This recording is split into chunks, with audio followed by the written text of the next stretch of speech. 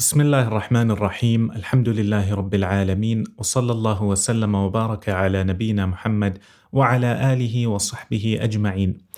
At the end of the previous episode, we promised that in this episode we would speak about the difference between making 100% profit or more and when a person or a seller withholds products in order to drive the prices higher.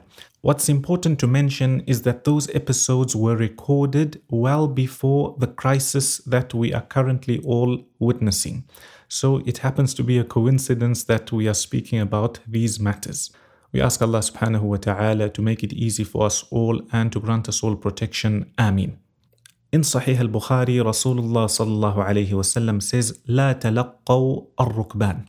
Basically addressing the Sahaba, telling those who are living in the city or the town not to go out and meet the salesmen who are coming from outside to the city in order to buy from them. He then says, وَلَا يَبِيعُ حَاضِرٌ لِبَادٍ. And a person who is a city dweller, one who is living in the city or town, he should not sell on behalf of a Bedouin who is coming with goods from outside the city. To understand this hadith, basically what would happen in those days, the Bedouins who would grow things or who had livestock, basically they would grow their vegetables or crops or some edible items, foodstuffs, they would bring it from far off. Sometimes it would take a day or two or more in order to reach the cities so they could sell them. What would happen is the businessmen from the cities, instead of waiting for these people to reach the city, they would go out and try to meet them before they entered the city. Why would they do this? They knew that if they went out to these people, they would be able to buy at a much cheaper price. And at times what would happen is there would be some sort of deception involved. So let's say a Bedouin is coming with dates, for example, and let's say that the dates he has, their market value in the city is $10. These people would go out. At times, maybe they would tell them that, you know what, nobody in the city wants to buy these dates, or the price is only $3 or $5. What would happen is this Bedouin who wanted to sell, because he doesn't know the price, because he's coming from far away, he's taken a long time to travel, it's easier for him to sell it to that person who's come to meet him outside the city, and he would sell it without knowing the actual market price.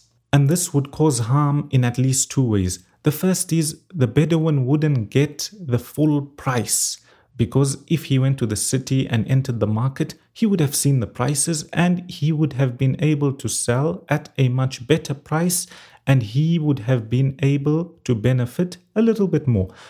Also, what would happen is these businessmen, because they would take these products and then go to the city, they would sell at a much higher price, and this causes the price in the whole marketplace to go up, making it difficult for the normal people.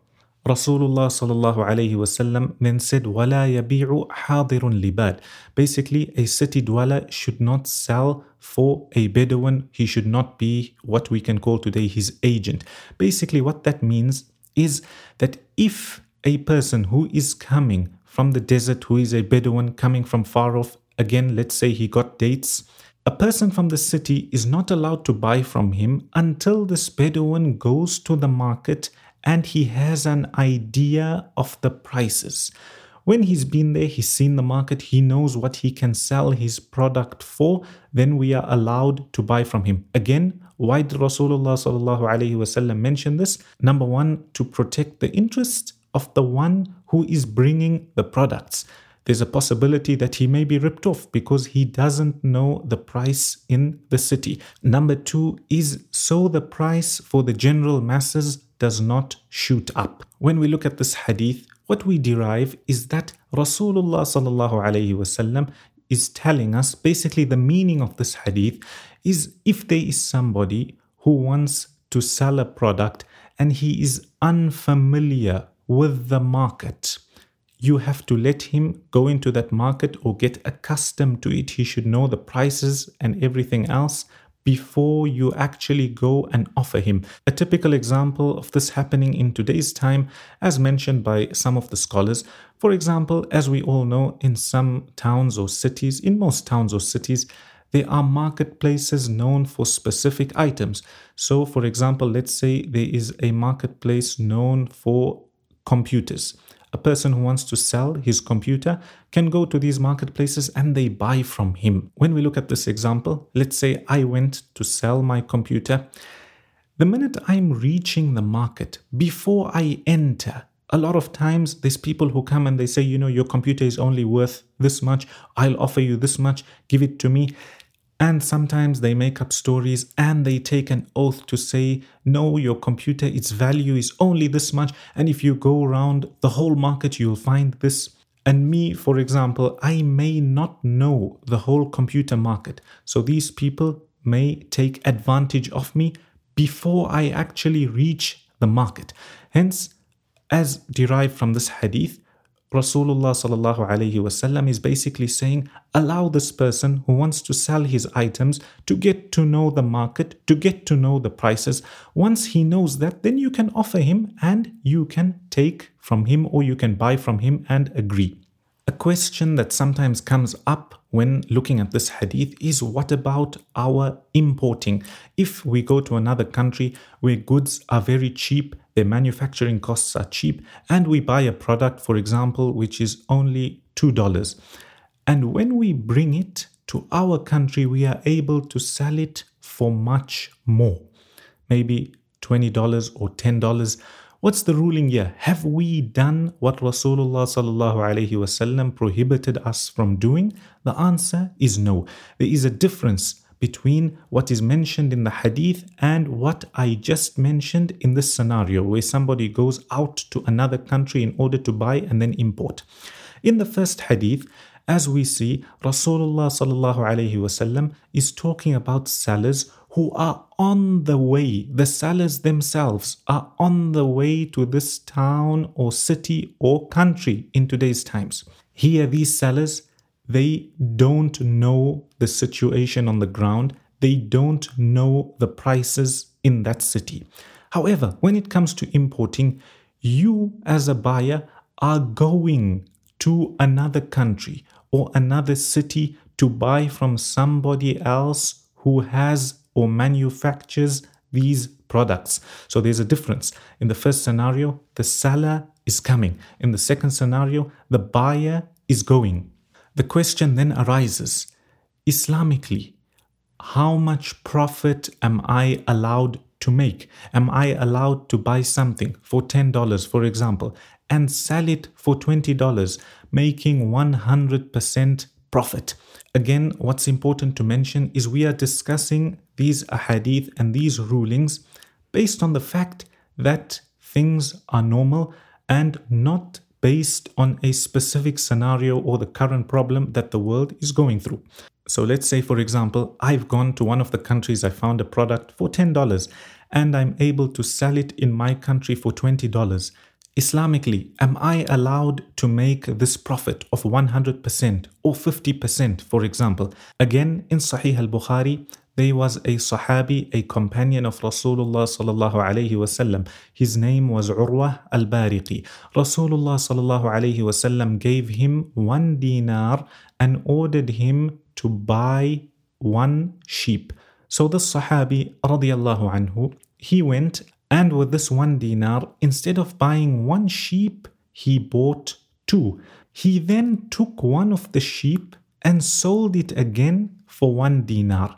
So when he returned to Rasulullah sallallahu alayhi wasallam, he came back with 1 dinar and 1 sheep. Radiyallahu anhu. So what did Rasulullah sallallahu alayhi wasallam do? Did Rasulullah sallallahu alayhi wasallam tell him, no, that's not allowed? How can you make 100% profit? Rather, Rasulullah sallallahu alayhi wasallam made dua that Allah grant him barakah. It is then mentioned in the hadith that literally whatever the Sahabi would touch, he would be able to make a profit from it.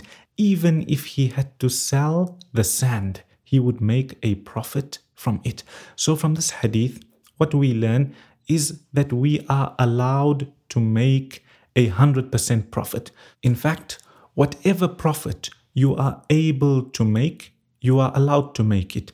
Obviously, provided, as we'll mention a bit later, that you are not trying to run a monopoly and create a fake shortage in order to drive up prices. That we will mention later.